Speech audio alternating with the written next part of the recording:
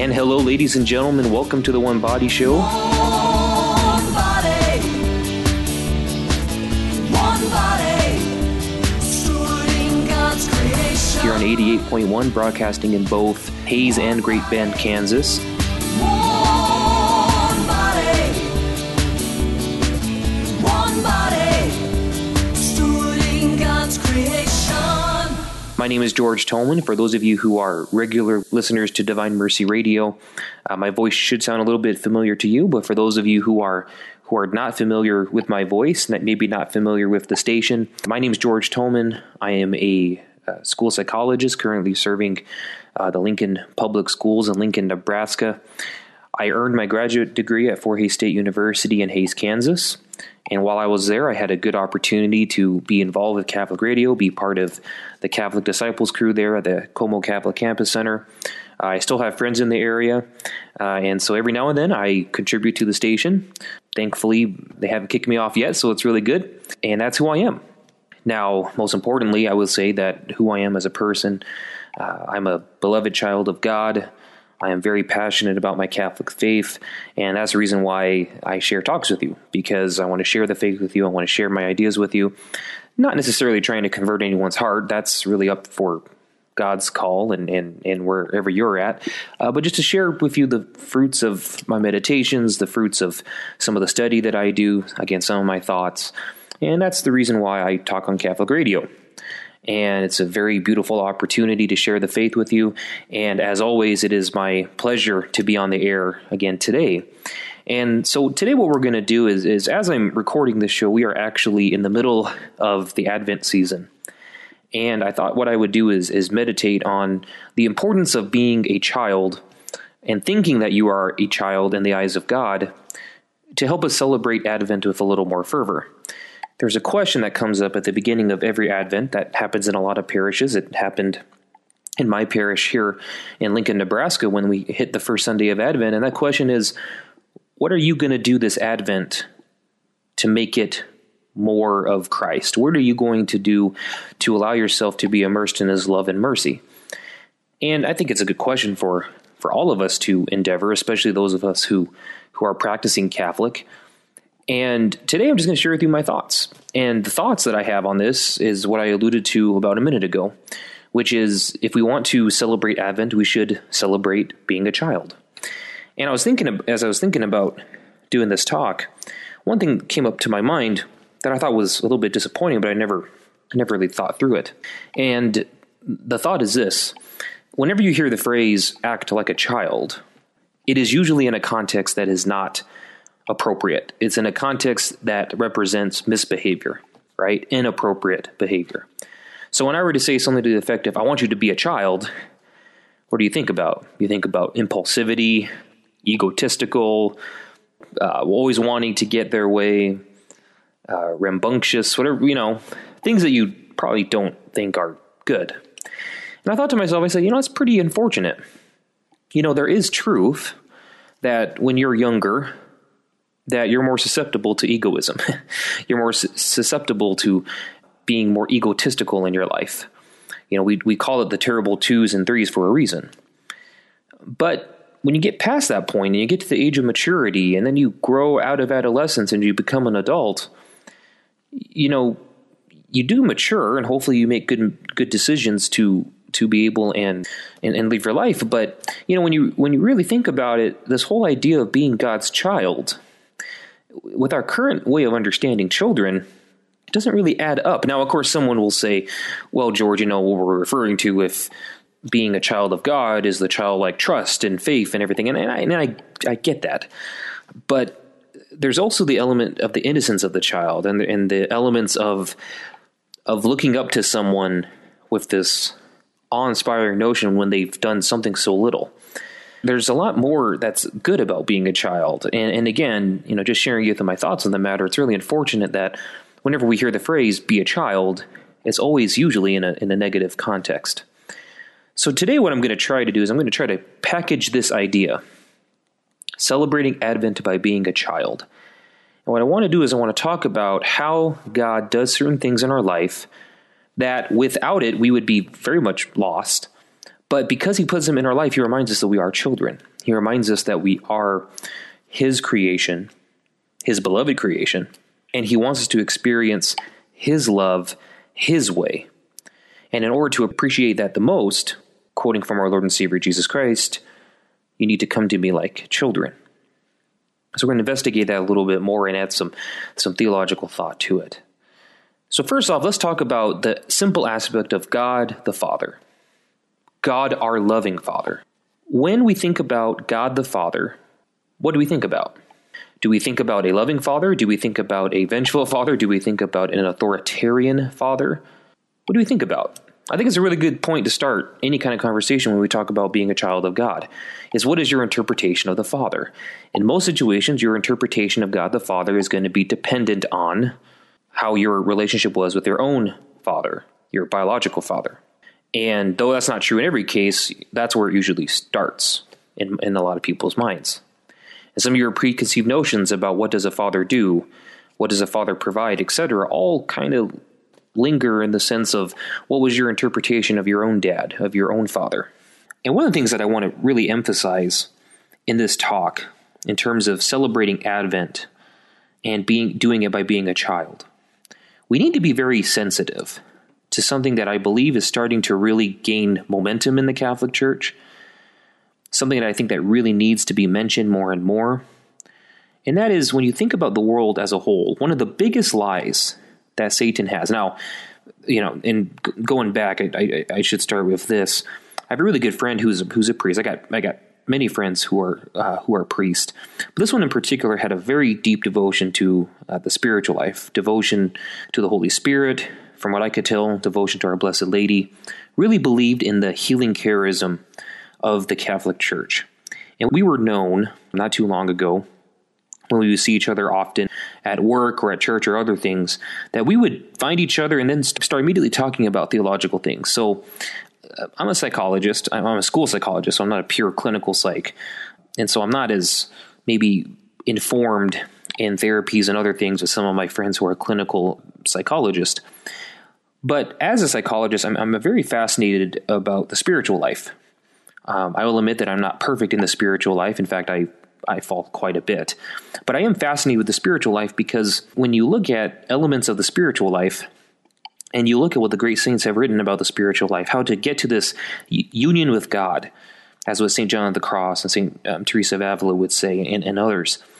The process in getting there, surrendering, preparing oneself to encounter the Lord when you have no idea when it's coming. See, all those things, to me, you can connect to psychology. Now, again, you cannot take psychology and then replace a spiritual life. What you can do is that you can take the spiritual life at its core and then use psychology to kind of help you out, if you will, kind of polish up the techniques that Mother Church has given us. So, as one example, when we're, and this is an example that I use to help explain this proper connection. When you have someone who has suffered an abortion, whether directly, indirectly, and whatnot, there is a wound. There is a profound physical wound, definitely psychological, emotional wound that usually happens. Now, again, for some people out there who are listening, obviously we are very pro-life on this radio station. But for those of you who might question what I just said, there are many resources out there talking about the pains that women, men, and other families and groups have experienced because of abortion, and their words get shot down by society and the media because no one wants to hear it. It doesn't support the political agenda. But there is a very strong group out there, and some of them are hidden, but there is a strong group who says, I really regret my abortion. I really regret having to go through that experience. And there are many men who are now sharing to their own sons and to others, saying, I participated and helped this abortion, and now it plagues me to this day. So anyway, going back to the point here, though, this obvious wound that happens when someone experiences that kind of experience to their body, to their psyche, to their mind.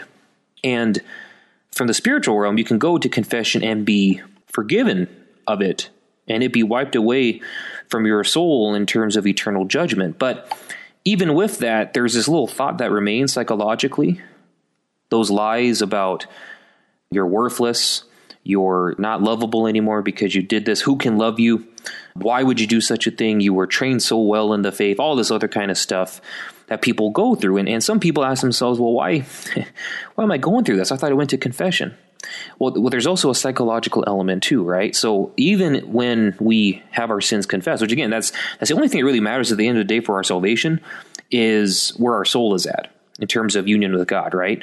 But in terms of the holistic approach, there is a psychological element involved where we have to help encourage people and love them even more for coming to the Lord, asking God's forgiveness and His mercy, and giving them that love that they desire from as being humans. Because that woundedness, even though spiritually it may be gone, the remnants still remain. And I personally believe that it's our job as friends, as family, to really support one another, not to criticize one another, but to support one another, to be able to help those individuals out. And of course, I used a very extreme example in abortion, but it could be anything from thievery to lies to ugly breakups, whatever. Once we have God's mercy and love in our lives through the sacraments, through confession especially, through encountering our Lord in the Eucharist, when we have those things and we ask for true repentance, then we need to give that love to other individuals, recognizing the work that God has done for them. So again, why did I bring all that up? It shows the point that in terms of the spiritual life, there's this psychological element as well that we need to be able to look at and be able to respect, and also be able to nurture in a good way. So what does this all mean?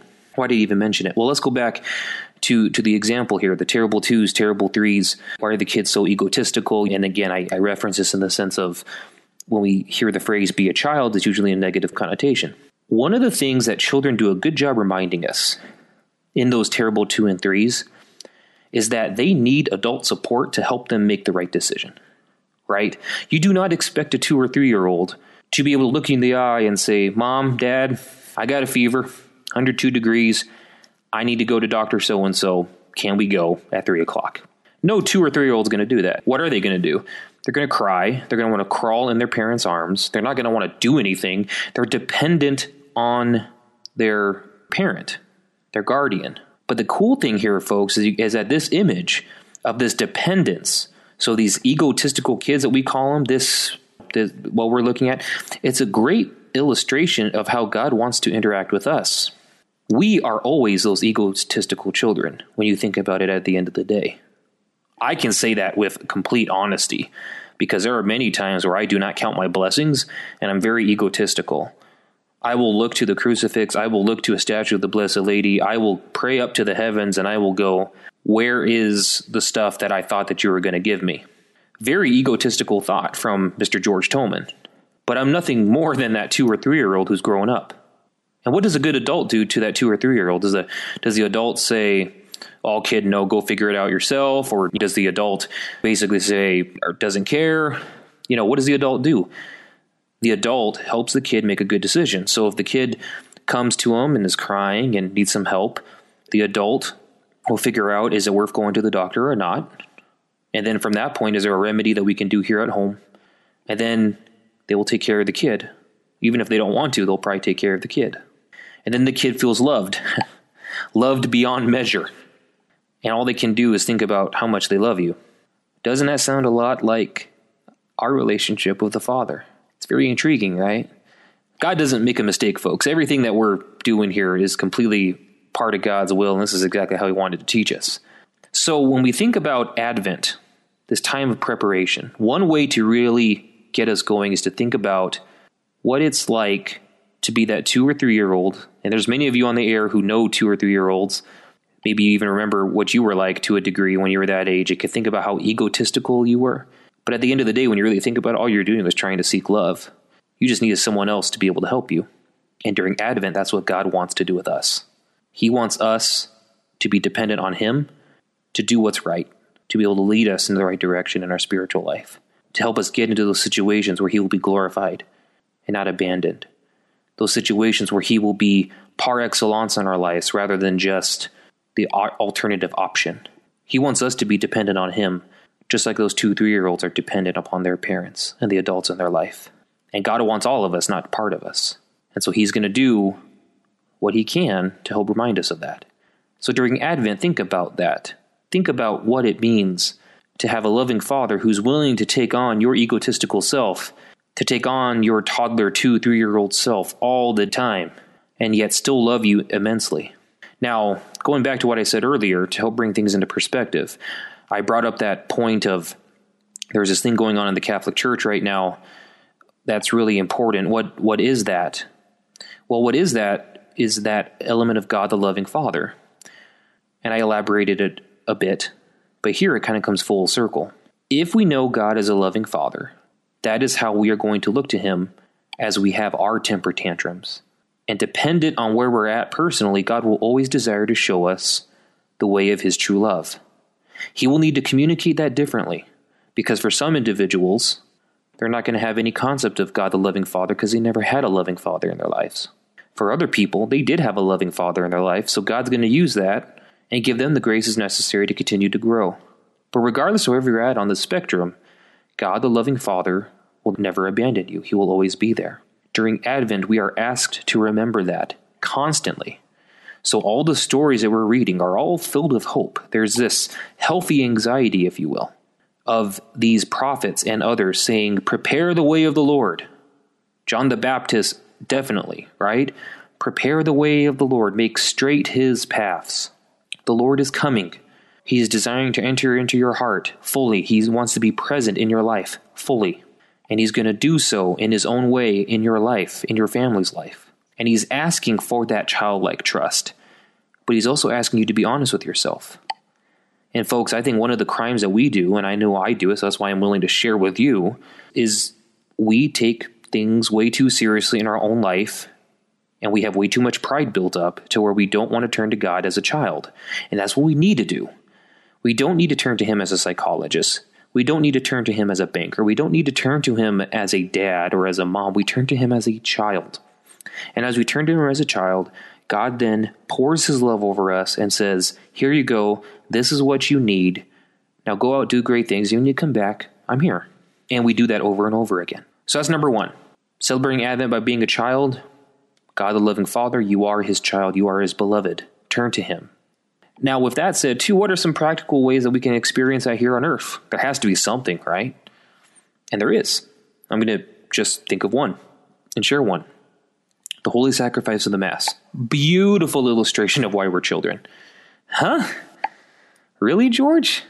The Mass helps us understand that we are children? Absolutely. Absolutely. And here are a couple reasons why I say that. The first reason, I want you to think about a Catholic church in Montana, Nebraska, and Kansas. All right? Now, you may have never been to Nebraska or Montana, but what's a consistent thing about the Mass that you know is going to happen if you go to any of those three locations on a Sunday? You know that there's going to be a priest. You know there's going to be an order in the Mass. You know that there's going to be a homily. You know there's going to be the Eucharist. You know there's probably going to be some kind of community thing afterwards, so especially on a Sunday, coffee and roll with some breakfast, or families are going to go out and treat each other to something.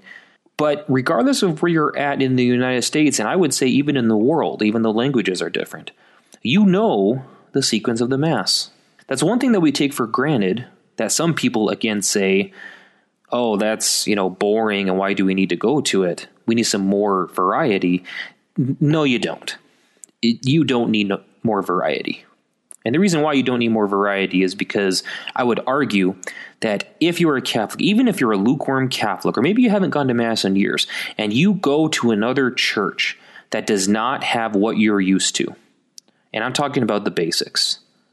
So let's say you go to a Catholic Mass and it looks like some evangelical service. And nothing against evangelicals, but their service is way different. Okay? And let's say that evangelical service calls itself a Catholic church. Let's just say that for example here. So you go to that. How would you feel? Regardless if you were a hardcore Catholic, if you want to call them that, the daily Mass goers, the frequent sacrament receivers, those guys, or if you were the Sunday goer, or maybe you were gone from the faith, if you go to a service that doesn't have the basic elements that we know of in the Mass, you're going to be confused. And in fact, you're probably going to go, something ain't right here. And that's right, something's not right. When our liturgy is changed, we get a little bit confused. And yes, there might be some positive feelings and emotions that come with going to other worship services. I'll be completely honest in that feelings and emotions sometimes don't happen for me at Mass. But I will tell you this, it does not matter. It doesn't matter what you feel, what your emotions are. All that matters is that you're in the presence of the Lord. They're with him at Mass as he asks you to do. In fact, mandates you to do. Not because he doesn't like you and wants to make your life miserable, but because he loves you. He wants the family to be together at least once a week, just for an hour. That's all he was asking. And the days that he wants to celebrate in heaven, he wants the children to celebrate. That's what holy days of obligation are. Holy days of obligation are basically God's way of saying, look, we're going to bring the family together a couple more times because it is great. It's just like why we have things like Thanksgiving and some of those other holidays where we come together, not all the time. You know, we don't have Thanksgiving in July. We have 4th of July in July, but we don't have Thanksgiving in July. We don't have Thanksgiving in August. We don't have Thanksgiving in September. We don't have Thanksgiving in January. We have Thanksgiving in November. And it's a very special time, and people look forward to it. That's what holy days of obligation are. There's specific celebrations outside of the weekend that the God just asks to, hey, come be part of the family. Be part of my love, because it's awesome being who we are. So again, why is this Mass something that we can reflect on to remind us that we're children? Again, think about that commonality. Another example I want to give is, and this is just me being in education and loving education the way I do, is think about kindergarten classrooms. If anyone knows any good classroom management in elementary school, it's actually not that hard. Some individual cases are hard in terms of children, but overall it's really simple. You set a structure for your day, you put in breaks, you put in a chance for the kids to eat, you have a chance to go play, but you do that every single day. The routine is basically the same. And whenever the routine gets screwed up, trust me, us educators are like, oh boy. That's why breaks kind of for us as educators, because even though it's nice to be away from the kids, we know that when we get back, even though the batteries are refreshed, we gotta hit the reset button a little bit because the routine is screwed up. And that routine is very important to keep discipline, to keep focus, to keep the attentionality of what we're doing alive in the classroom. Well, that's exactly what the Mass is. I mean, you know what's coming. Liturgy of the Word, liturgy of the Eucharist. You're going to start off by probably singing some hymn, and hopefully your cantor's good. Priest gets up to the altar. Father, Son, Holy Spirit, Lord be with you and with your spirit. All right, glory to God in the highest, and honor peace to people of good will. You have the collect, let us pray. You have the liturgy of the Word, first reading, second reading, responsorial psalm. Then you have the gospel. Then you have a homily in between. Okay, you'll get something from that. Then you have the offertory. From the offertory, then you have the beginnings of the Eucharist. Lord be with you and with your spirit. Lift up your hearts and lift up to the Lord. Let's give thanks to the Lord our God. It is right and just, right? You know those responses. Then we get to the Eucharistic prayer. You get to the point where Father, when he says the words, this is my body which will be given up for you, and he holds the now consecrated host in the air, glorifying it, even though he's limited, he's glorifying the Father by showing the Son. You hear the bells go off, recognizing who's there. People are kneeling.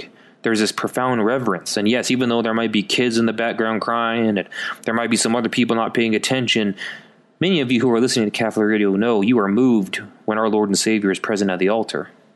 Then the wine, properly consecrated because the blood of our Lord. Same thing. We get to communion. We know what to do, right? We know what to expect. Communion line go up. Then there's the final blessing. And then we're dismissed all within an hour. There's a routine, folks, in Mass to make us feel comfortable. So that regardless of how we feel, regardless of what our emotions are, we're there to learn, we're there to be disciplined, we're there to experience the love of the Lord. Just like in classrooms, elementary kids with that routine and that consistency, they are fed with knowledge. They are experiencing the love of their teachers and the other people in their class. You screw up that routine, it won't be fun going to church anymore. I promise you that. Because think about it. What happens if one day Father goes 30 minutes, the next week he goes 3.5 hours? Think about that. You'd go crazy. And then the next week maybe it'd be 1 hour. Right? And if you didn't know what was coming, you would have no idea what's going on. And all of a sudden you'd be talking, oh man, something's not right here. God does the liturgy intentionally the way through Mother Church. He teaches Mother Church how to do the liturgy so that we don't have those anxieties going into Mass wherever we're at. Even if it's in a different language that we don't know, we understand that when that consecrated host is lifted up by the priest and there's bells going and people are kneeling or they're adoring the Lord, we know that we're probably at the liturgy of the Eucharist. We don't need words to know that. And so how does God remind us that we are children? Through the Mass. Because just like children need that routine in school, we need that routine in our worship. And just like at school, we get asked to do homework in our spare time to make us masters of our craft in the classroom, God does the same with us. We are children in his classroom, which is the church. And the teacher is the Holy Spirit. And the teacher, the Holy Spirit, will help us pray, will help us go to the Father properly. The Holy Spirit will help us throughout our day, even if we don't know it. Think about how many times teachers help their children in ways that they have no idea that they just helped them. Okay? Holy Spirit does the same exact thing. In different ways, of course, but the exact same concept. Out of love. And so what's another way that we can celebrate Advent by being a child? Think about the Mass. Seriously, think about the Mass. And think about what it does. Even the things that you find mundane and routine, think about why those exist, and you will amaze yourself. God will help enlighten your heart to be able to see things the way they need to be, to know that this is absolutely beautiful. The Mass is absolutely beautiful, and she is a great teacher. In fact, the Catechism of the Catholic Church acknowledges that the liturgy is one of the prime teachers of the faith. How cool is that, right? Just show up to Mass and you'll learn something about the faith. Just like if you show up at school, you'll learn something about life, right? So we're going to go ahead and go to break right now. I think we're due for, at least for me, a little water break. So stay tuned after the break. We'll finish up our talk about how to celebrate Advent by being a child. One body. One body. I'm George Tolman, and we will be back after the break. One body.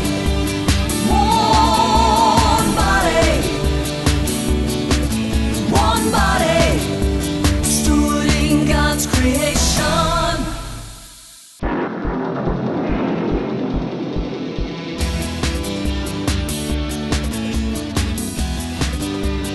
One body.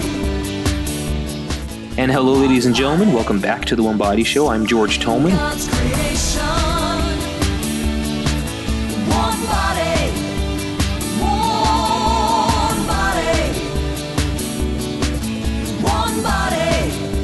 Stewarding God's creation. We are finishing our thoughts today on what it means to celebrate Advent by being a child. And my examples were, number one, understanding that God is your loving Father, and to turn to him just like the egotistical children do to their parents for anything from needs to wants, etc. All right. And then also I ended the talk before break discussing about how the Mass is a way for us to learn more of God, and also why we are children, because through the liturgy, God has done things to help us remember that we are children. So that's why the routine is there. You don't learn without routine. Repetition is there. You don't learn and experience things without repetition. One thing I also want to say with the Mass is that there's a lot of movement and a lot of things that engage all of our senses. One of the things in elementary classrooms that's kind of taking, it's always been around in education, but it's really kind of catching some momentum right now just because of all the needs in our classrooms. This idea of multisensory learning. And multisensory learning is just basically taking all of our senses and using them to the best of their ability to learn. Which is why you will hear kids sing songs, clap their hands, use different kinds of stimuli, a bunch of different things to help them learn. We're not just sitting in a classroom with a pencil in our hand, writing answers on a piece of paper. That's only utilizing a handful of senses. Great teachers are able to utilize multiple senses at multiple times and change it up to be appropriate to whatever you're learning. And that multisensory learning is where we get a lot of good results in education, especially in our youngest children. Same can be said about the Mass. We have music, we have rhythms, we have routine, we have a class leader, like the cantor can be a class leader, if you will, to help us sing songs. All those things, all combine into a multisensory approach to loving the Lord. And anyone who has experienced something very good during Mass or after Mass will tell you that when they've experienced that at Mass, it feels like all different parts of their body were part of that experience. And they could probably explain it to you. I know for me, my experiences where I have got the fullness of the Mass, number one, I never really asked for it. God just gave it to me as a very wonderful gift. But all of my senses were in tune, from vision to touch, to hearing, to smelling. All those things were all in focused attention towards the Mass. And that's why we have things like incense, candles. We have pews. Pews actually came a little bit later. In the past, you would just stand up in church, but pews actually, to a degree, to be able to help us sit, stand, etc., provides a little bit of movement. And so that's nothing negative, so that's pretty good. But again, back in the early days of the church, you never had pews, so you were kneeling and standing up for the whole period, the whole Mass. Again, just all parts to help us learn, our whole body being part of this experience. And so again, another reason why the liturgy helps us understand we are children. So to conclude this talk, I want to focus on one more area, and that is the learning element. So celebrating Advent like a child, I want to go back to children being egotistical, because again, many of you on the air know what I mean when I say terrible 2s and 3s. And a lot of times we just don't like those 2-3-year-olds, right? But I want us to take a moment to kind of look back and think about why they act that way. And the reason why kids who are 2 and 3 act that way, there's a lot of different reasons why. I'm going to highlight a few. The first reason that I'm convicted of as to why they act that way is because their bodies are changing immensely in that 2 to 4-year-old period. When you think about it, folks, within 3 years, so by the time you're born again, you're an infant, so you're not doing too much other than really clinging to your parents, because guess what? That's all you have. I mean, you don't survive without your parents if you're an infant. But when you're 2 to 4, you're learning everything from walking to boundaries to different experiences. You're learning how to speak language, right? And you're learning what you can and can't do in terms of language. You're also learning about emotions and feelings. You're also learning about how to be in communion with other people. And when you really think about it, when you really sit back and think about how much change happens from 2 to 4, because remember, folks, when they get to be about 5, now again, we have preschools that go from 3 to 4, but when they hit the age of 5, they're probably already in kindergarten. And now we have formal learning experiences that are happening in kindergarten. Letters, sounds, vocabulary, fluency, social skills, mathematics. All these things we're formally teaching at the age of 5. From 2 to 4, there is a lot of change happening. And honestly, I don't blame those kids for being egotistical. Seriously. I'd love to hear what Dr. Ray Guarendi has to say about this one. He might have already said it. I just haven't been around to listen to his show. But again, my professional opinion is I don't blame them. I don't blame them for being egotistical at 2 to 4 because everything is changing so much. But here's the thing, folks. If adults provide structure and concrete examples in these kids' lives, you're able to get through the 2 to 4-year-old period. Seriously, you're able to get through it. And that actually has some of the most consequential things that can happen to an individual, what happens between the ages of 2 and 4, than what we do in formal schooling. And the reason why that's the case is because as the child is growing up and learning from the ages of 2 to 4, everything in their body is now being receptive to what's going on around them. So how a kid responds to things like timeout, discipline is probably a better word overall, because some people don't like timeout, so I'll use discipline here. Discipline, redirection, etc., whatever you want to call it, how those kids respond to that and how they interpret that really does shape how they interpret other things moving forward. So going back to my original thought, I was just setting up that little example. Teaching. When we think about celebrating Advent to get closer to our Lord, there's usually always some mention about growing in your faith.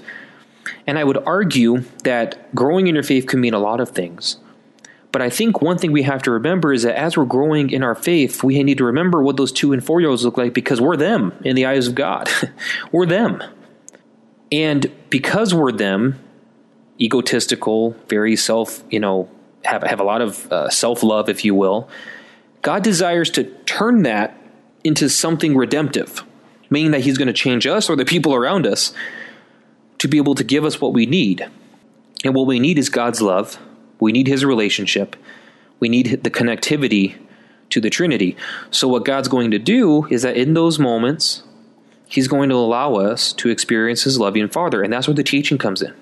One thing that Scripture makes absolutely clear, but we kind of forget in not only Catholic land, but any Christian group, what we forget is that there are many passages in Scripture that support the use of suffering to be able to help us see what's going on in life. In fact, in the Catholic Church, we have something called redemptive suffering, where our suffering connected to the cross all of a sudden becomes redemptive. And in fact, that's what Jesus wants us to do. So what does that look like to the 2, 3, 4-year-old? Anyone who has had a 2, 3, 4-year-old knows what I mean when I say that sometimes those kids do not need everything that they ask, and they don't get their way all the time. So what do you do as a parent, a loving parent? You discipline them to understand that, look, kid, this is not how we operate. You are going to thank me a lot later, but right now in this moment, you are not making a good choice, and here's the situation. Here's the consequence. The consequence is you are not going to be able to go play with your toys on the corner of the room. You need to sit here with me for 2 minutes. And the kid pouts and's crying, I don't want to do this. And the life's miserable for 2 minutes, right? But after that 2 minutes is over, all of a sudden the kid gets over it, and they've learned something. They've learned that there's boundaries. They learn that someone cares about them so much to tell them what not to do. They understand that, oh, life doesn't go the way that I want it to. Folks, think about us. Our spiritual life, that could be the definition of it right there. We're that 2, 3, 4-year-old child who God sits on the chair and goes, look, George, I know you want that extra money. I know you want more prestige. I know you want this, but guess what? I don't think that's right for you right now. So because I love you, we're going to sit right here and we're going to wait it out for 2, 3 minutes. And you can pout, you can cry all you want, kid, but I love you. I'm not going to abandon you. I'm right here. But you're not going to get what you want. And you can debate with me all you want about why you need it. Guess what, kid? I know what you need. And that's what I'm going to give you. And I'm crying over here like, I don't like you. I don't, why am I doing this? And y'all just suggest. And then after it's over, I go, you're right, God. You're right. I didn't need that. And you're going to provide it anyway at a later time. All right. I understand. I've learned my lesson. I move on. How fascinating is that, right? When we look at those 2, 3, 4-year-old kids, look right back to ourselves and we're the same thing, except we have more wrinkles than they do. Fascinating, in my mind at least. So how does God teach us? He teaches by encountering him in love, teaching us most likely through suffering, whether it be a little suffering or a big suffering. He is going to teach us. He is the only one that matters. And the reason why is because he is infinite. He is infinite love, infinite mercy, and he wants to give that to us. And why does he want to give it to us? Because he is love, and that's why he's giving it to us. So to how to celebrate Advent by being a child? Remember, God's teaching us every single day, every single moment. He's teaching us. Even if we don't recognize him, that's okay. God's still teaching us. And there'll be a moment when we do recognize him, and he's just going to simply ask, all right, well, how do you feel? And we're going to respond to him in prayer. That's what's going to happen, folks. All right? So again, in summary, what I just explained in this talk, nothing real special other than, hey, if we want another way to celebrate Advent this year, remember what it's like being a child. Remember what it's like and experience that you are a child of God. And how children react, we probably act the same way to God the Father, don't we? But here's the cool thing. God the Father is going to allow us to love him, to experience his love more fully when we actually admit that we are his children compared to other things. And our job, when you think about it during Advent, regardless of whatever path you take, is to prepare the way for the infant baby Jesus. Our focal point for Advent is the child Jesus, because that is our destination. That is the star that we seek. That is the destination that we travel. And when we find it, we do not meet an adult at Christmas, do we? We meet a child. And that is a great reminder, in conclusion now, my friends, why it's so important for us to remember that we are children of God. Properly oriented, God will work in us in ways that we will never understand, but be forever grateful. So God bless you. Thank you for listening to this chat. Again, my name is George Tolman, and until next time, God bless you all. Thank you for listening to Catholic Radio. Bye-bye. Thanks for tuning in to this week's One Body Show, Stewarding God's Creation.